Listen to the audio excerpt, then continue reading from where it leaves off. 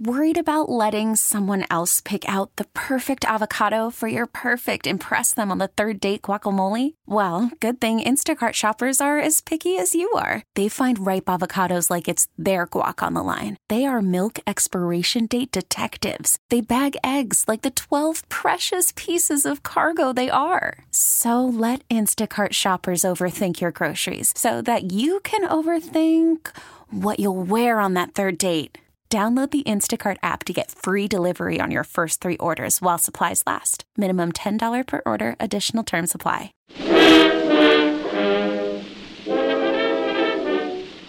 This time on Vet Story. So James Reese Europe is, kind of a legend already. This is before the war. And they performed their debut concert with maybe 130 musicians at Carnegie Hall. And when I think about African Americans signing up for the war, there's a lot that's in that decision making. These soldiers would not be able to fight on the side of the U.S. because of what segregation had really instilled in America at that time. The musicians also fought, and James Reese Europe was, legendary machine gun operator. And while they're out there, he takes a portable pump organ with him. Story about when they arrive and play a performance for the town that people start to hear about this band. So all of a sudden, here comes this music that kind of gives them some hope, charting the course of what jazz will become.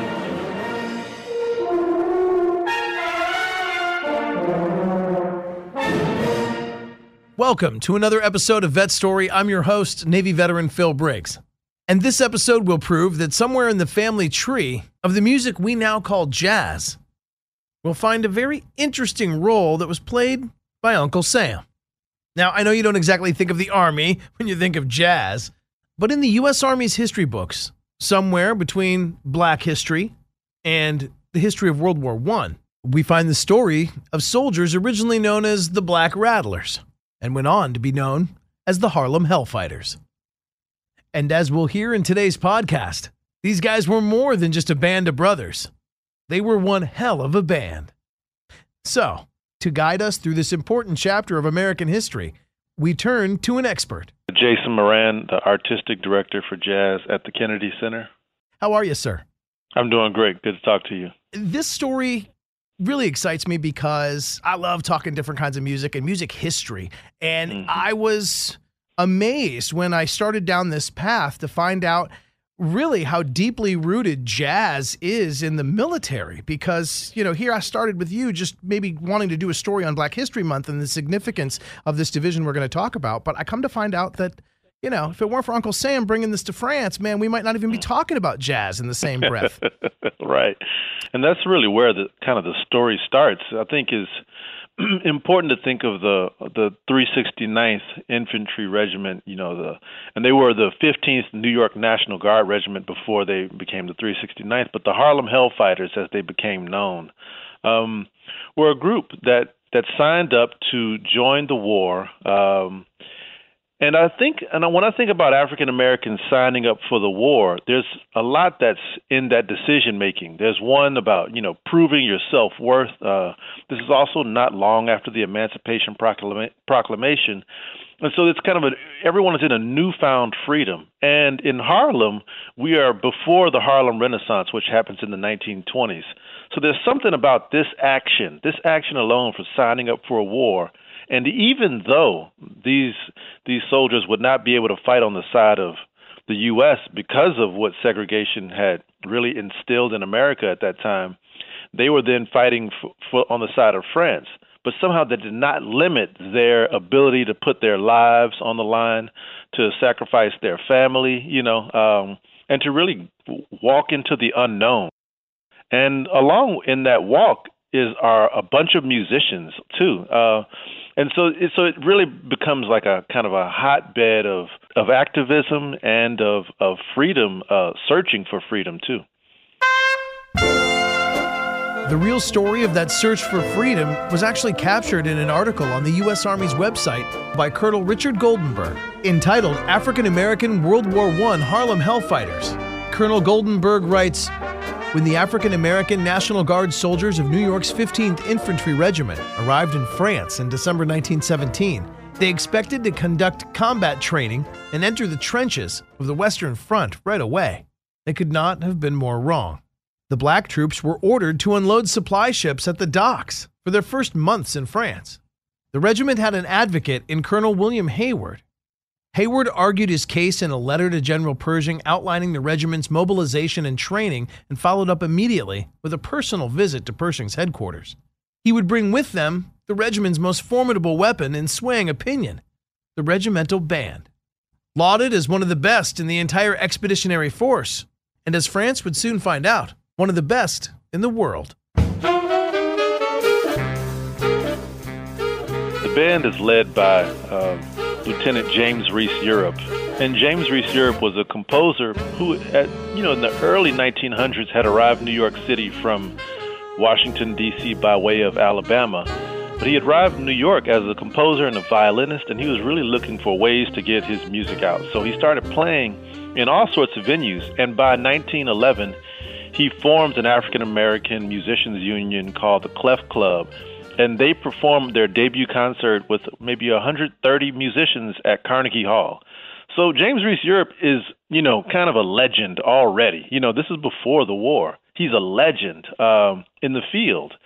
And I think he signs up for this war. And when they know that James Reese Europe, who really just wanted to go fight, so he's sacrificing his, very prestigious career to sign up for the war. When Hayward finds this out and says, wait a minute, why don't you lead a band? And James Reese Europe tells Hayward, well, you need to go raise $10,000 for me to do this. And $10,000 is about $250,000 today. And so he asks this, and Hayward turns around and they separate for a day, and then the next day Hayward calls him down and says, okay, well, I have the money, so let's get this band together. And the band becomes something that people can identify with. There's something that music does, right? It inspires people.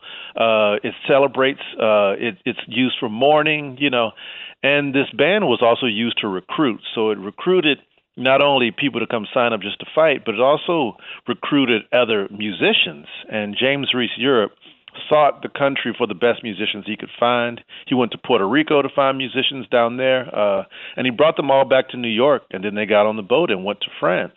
And when they stepped off the boat in France and they played, the French national anthem, the Marseillaise, for them for the first time for the French did not recognize it at first, but then they heard how jazz was impacting their national anthem, and they lost their minds. And from then on, jazz has been firmly rooted in Europe as a cultural force. Now, while the 369th Infantry would become part of the U.S. Army's 92nd Infantry Division, it would be assigned to fight alongside French forces. So were the musicians part of the regiment that went and learned and fought alongside French forces? Yes, the musicians also fought. And James Reese Europe was, legendary machine gun, operator. And even one night he's convinced to go to the front line with some other soldiers. And while they're out there, he takes a portable pump organ with him to compose music while on the front lines. Now, I must say that's quite a bold composer. I know great composers, but James Reese Europe is clearly braver than most. So these soldiers not only were ready to play the song, but they were ready to pull out the gun as well. The one thing I read in my research that I would just also wanted to contribute here is that in addition to their musical contributions, the regiment proved itself in combat, receiving some of French's highest honors, including the War Cross or the Croix de Guerre. Eventually, they pick back up their instruments, put down their rifles, and they head to where was one of their first most legendary performances that really told the world this band is here and this is jazz? There's a story about when they arrive at Brest and play a performance for the town that people start to hear about this band, and it's kind of like a thing. They began to do a tour, which now, when I consider myself as a touring jazz musician, I really have to consider the tours that I make really something that's definitely in the line of how James Reese Europe and this band did a tour, because they went from town to town playing, and they would get into the square and they would play, and people would gather. I also have to think about the audiences that are listening to them are also in, places that are, people are worried about their livelihoods, They're worried for their life, they're worried for their family, and so all of a sudden here comes this music that kind of gives them some hope. And there's something about what rhythm does, and James Reese Europe and his band are known for kind of like incorporating this thing called syncopation. They were the kings of syncopation. And syncopation is something where instead of the downbeat happening on 1, 2, 3, 4, 1, 2, 3, 4, the syncopation starts to happen a little bit earlier. So it's like 1, 2, 3, 4, and so all of a sudden you hear these accents, and something about that and hearing it from a band, from all these brass and these drums, I think then really picks up the spirit of the people who have really been for years looking when is this going to end, and will we be able to live in this town if it's not destroyed? And so each performance I consider for them to be legendary, because they shared something that really picked up the mood, not only for the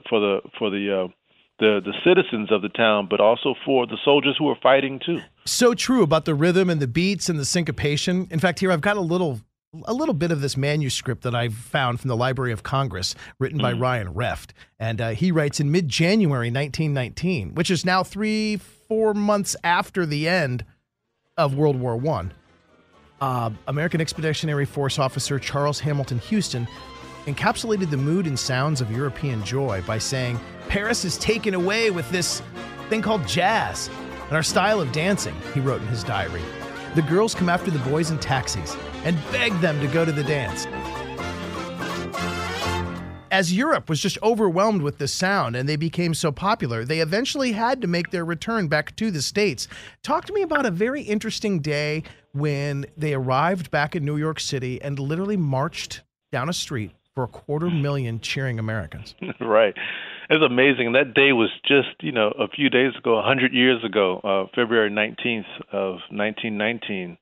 They have one of the most, decorated parades up Fifth Avenue, which is against traffic. They march up Fifth Avenue all the way to Harlem.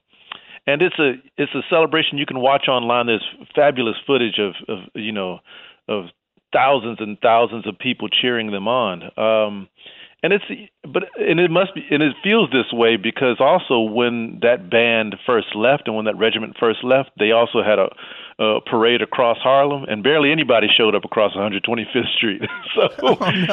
So they felt, there was a sense of pride, and also for the 369th and the Hellfighters, it was also like, we have made it back, And I think a lot of them were also concerned with, okay, so we went and we put our lives on the line. Okay, so now, what will happen next for African Americans? There really is a question also. There's really still a lot of tension, though this celebration is happening. Just a few days ago, I woke up on Sunday and I told my boys, and I said, look, we're going to go do the same march that the Harlem Hellfighters did. We're going to go down to 41st and 5th Avenue. We're going to walk all the way to Harlem.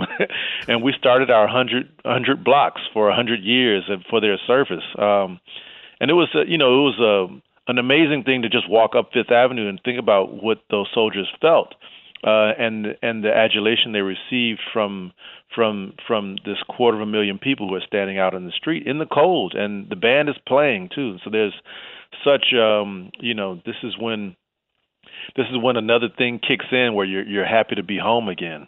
And many congratulations for getting some young boys to want to get up out of bed and go on a hike with Dad, 100 blocks in New York City, and on a cold February morning. I mean, come on, Dad! I know that wasn't an easy sell. But my children have heard me talking about James Reese Europe for 3 or 4 years straight. So, right. so they know what it means. We called it For the Culture. This is for the culture. Now, here's where we really do need to pay attention to this storyline, because it is the culture we're talking about. It is Black History Month. In France, it was easier for them to become loved and for them to become respected even in battle, because they were used to people of different colors and different races. And in fact, France was really kind of open and integrated, at the turn of the century. America was not. So they had one great day in February where they were cheered and You know, everyone loved them. What happened to their music the next day, say February 20th, and for the entire rest of 1919? Yeah, for the band, you know, they had become such a sensation that they started to do a tour. And their tour lasted for a couple of months. I mean, they went, you know, across, you know, Chicago, Detroit, you know, Boston, New York, you know, D.C., Philadelphia. Like, they really moved around quite a bit. So their band, you know, because James Reese Europe was already a star, so people were happy that he had come back, you know, and his writing partner, Noble Sissle, who goes on to revolutionize Broadway in the 1920s, they're all back together, and they see a new opportunity for the music, you know, a new opportunity for how the music can exist on the stage. But so their music was in demand, and they were utilizing all of it. Were the men able to profit off of it? So here's where the story turns tragic for James Reese Europe, is because as the band is entering their last concert of this tour, which is in Boston, during an intermission, James Reese Europe gets into a conversation with one of the drummers in his band, and the drummer, feeling some kind of way, chooses to pull out his knife and stab James Reese Europe, and James is injured in the neck, and they drag the drummer out of the room, and James Reese Europe says, okay, well, I need to go to a hospital, so they get him into an ambulance, and he says, just continue the concert and pack up the music, and I'll connect with you tomorrow. And I think he's saying this stuff because he's been through a war. He's seen real carnage. He's seen people, be mended in a hospital ward. And so he thinks, this wound is just a flesh wound and I'll be okay. But he does not live through the night.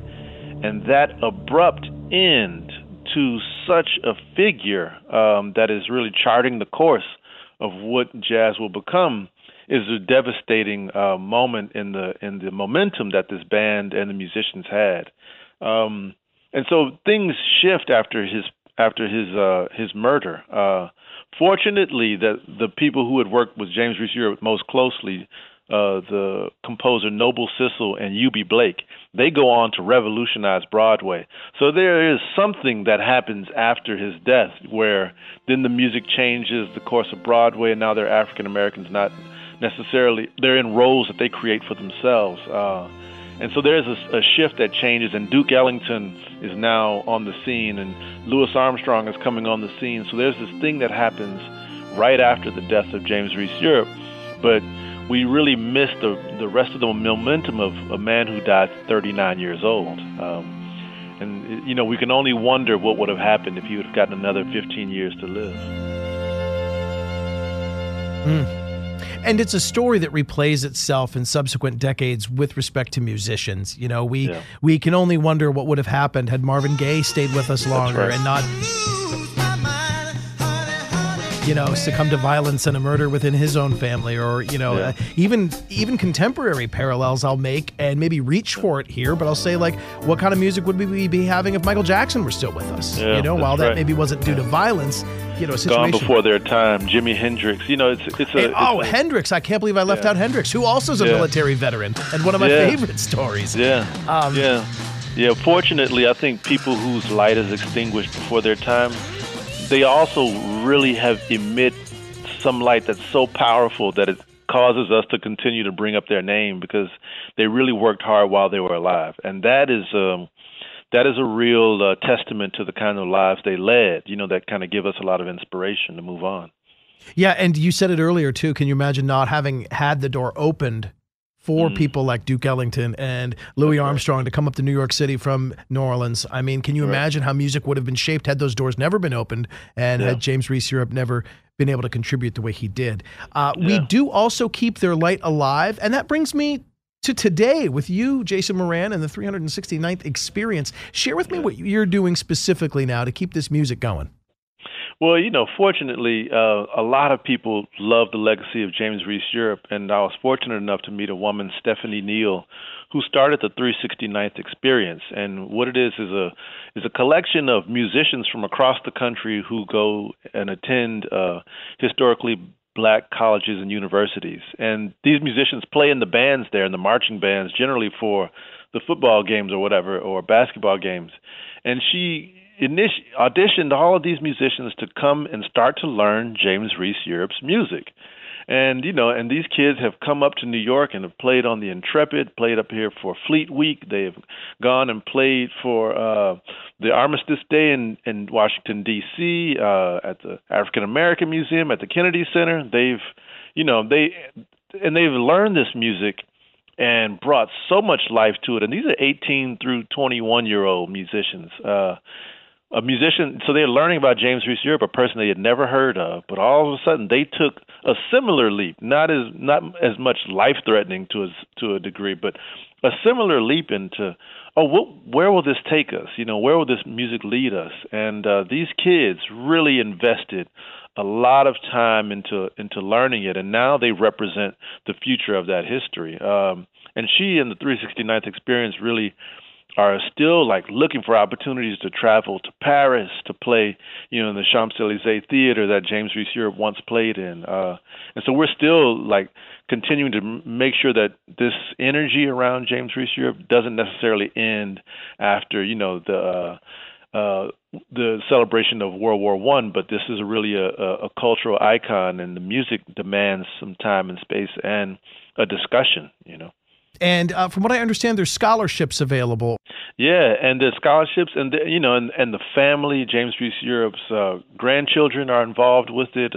Noble Sissle, the other composer, his son is a part of it. And so there's a real tie, into making this kind of fabric as rich as it can be, to make sure it stays authentic. I performed my own concert called The Absence of Ruin that I started performing in England and took to Berlin and played it in Berlin, and now played it in D.C. And later this year we'll make a recording of the music. So there's a contemporary version of James Reese Europe's music to just exist alongside his classic recordings from over 100 years ago. Now, as a homework assignment for me, give me some of the hits. What are pieces of music in this catalog that I just need to listen to? The one that always takes me by storm is a song called Russian Rag. And though James Reese Europe did not write it, the way that they play this song, it gets you ready for, it gets you ready for action.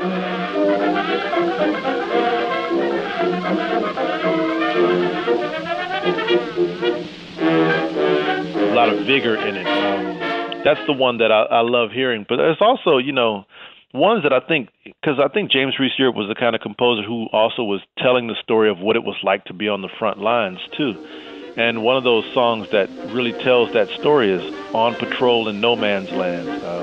So they're really talking about what it is to feel like, to be on the front lines and, and how scary that is. Start the bombing with those hand grenades. There's a machine gun, the holy spade. Alert, gas, put on your mask. Adjust it correctly and hurry up fast. Drop, says the rocket for the fight barrage. Down, hug the ground, close your hand, don't stand. Creep and crawl, follow me, that's all. What do you hear? Nothing here, don't fear, all's clear. That's the life of a stroll when you take a patrol. Out in no man's land, ain't it grand? Out in no man's land. And then there's a moment where they think about what will it be like when they return home, too. So there's a song called How You Gonna Keep Them Down on the Farm. They really are asking all these questions through the songs. And when you hear them, they have a certain sense of nostalgia to them, but they also have a sense of optimism. And this is what I think jazz becomes known for. And I start to call James Reese Europe the Big Bang of jazz, So he really, though big bands did not exist, he really kind of pushes up forward the idea of gathering a bunch of brass and reeds together and drums, and then let's see what happens. And then 10 years later, the big band takes over. And the chapters continue to write themselves.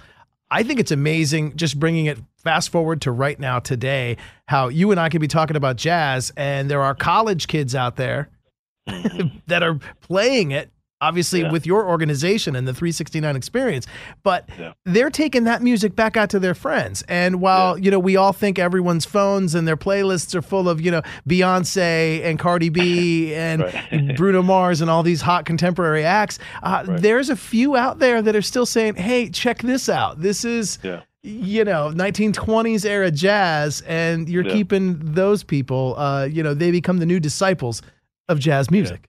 Yeah, they do. And this is really how the tradition continues to live on, that you have people who have always been dedicated to learning the story and then sharing the story. And musicians, that's kind of our livelihood is built around that. And so to find and locate these students who really feel that there's something of themselves inside of this and that they recognize that they're able to recognize it is really important. I mean, it really shows that a community is at work, trying to maintain legacies. And these are the things that America should be proud of, And that all the more reason I think appropriate that we talk about it, not just this month, but, musically every month, because Black history is really American history. And it's just so fascinating to think that beneath it all, in a very weird way, I won't say it's like the grandfather of jazz, but maybe it's like a weird uncle or, a family friend, Uncle Sam, somehow allowed, unintentionally or even unbeknowingly, that it was going to create a musical movement that would change the ears and dance floors and lives forever,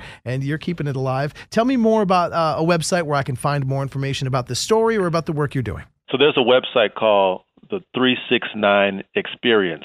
So it's 369experience.com. And on there, you can really see about the students, and you can watch videos of their performances and also what their future plans are, and where they'll be next as they tour and continue to evolve.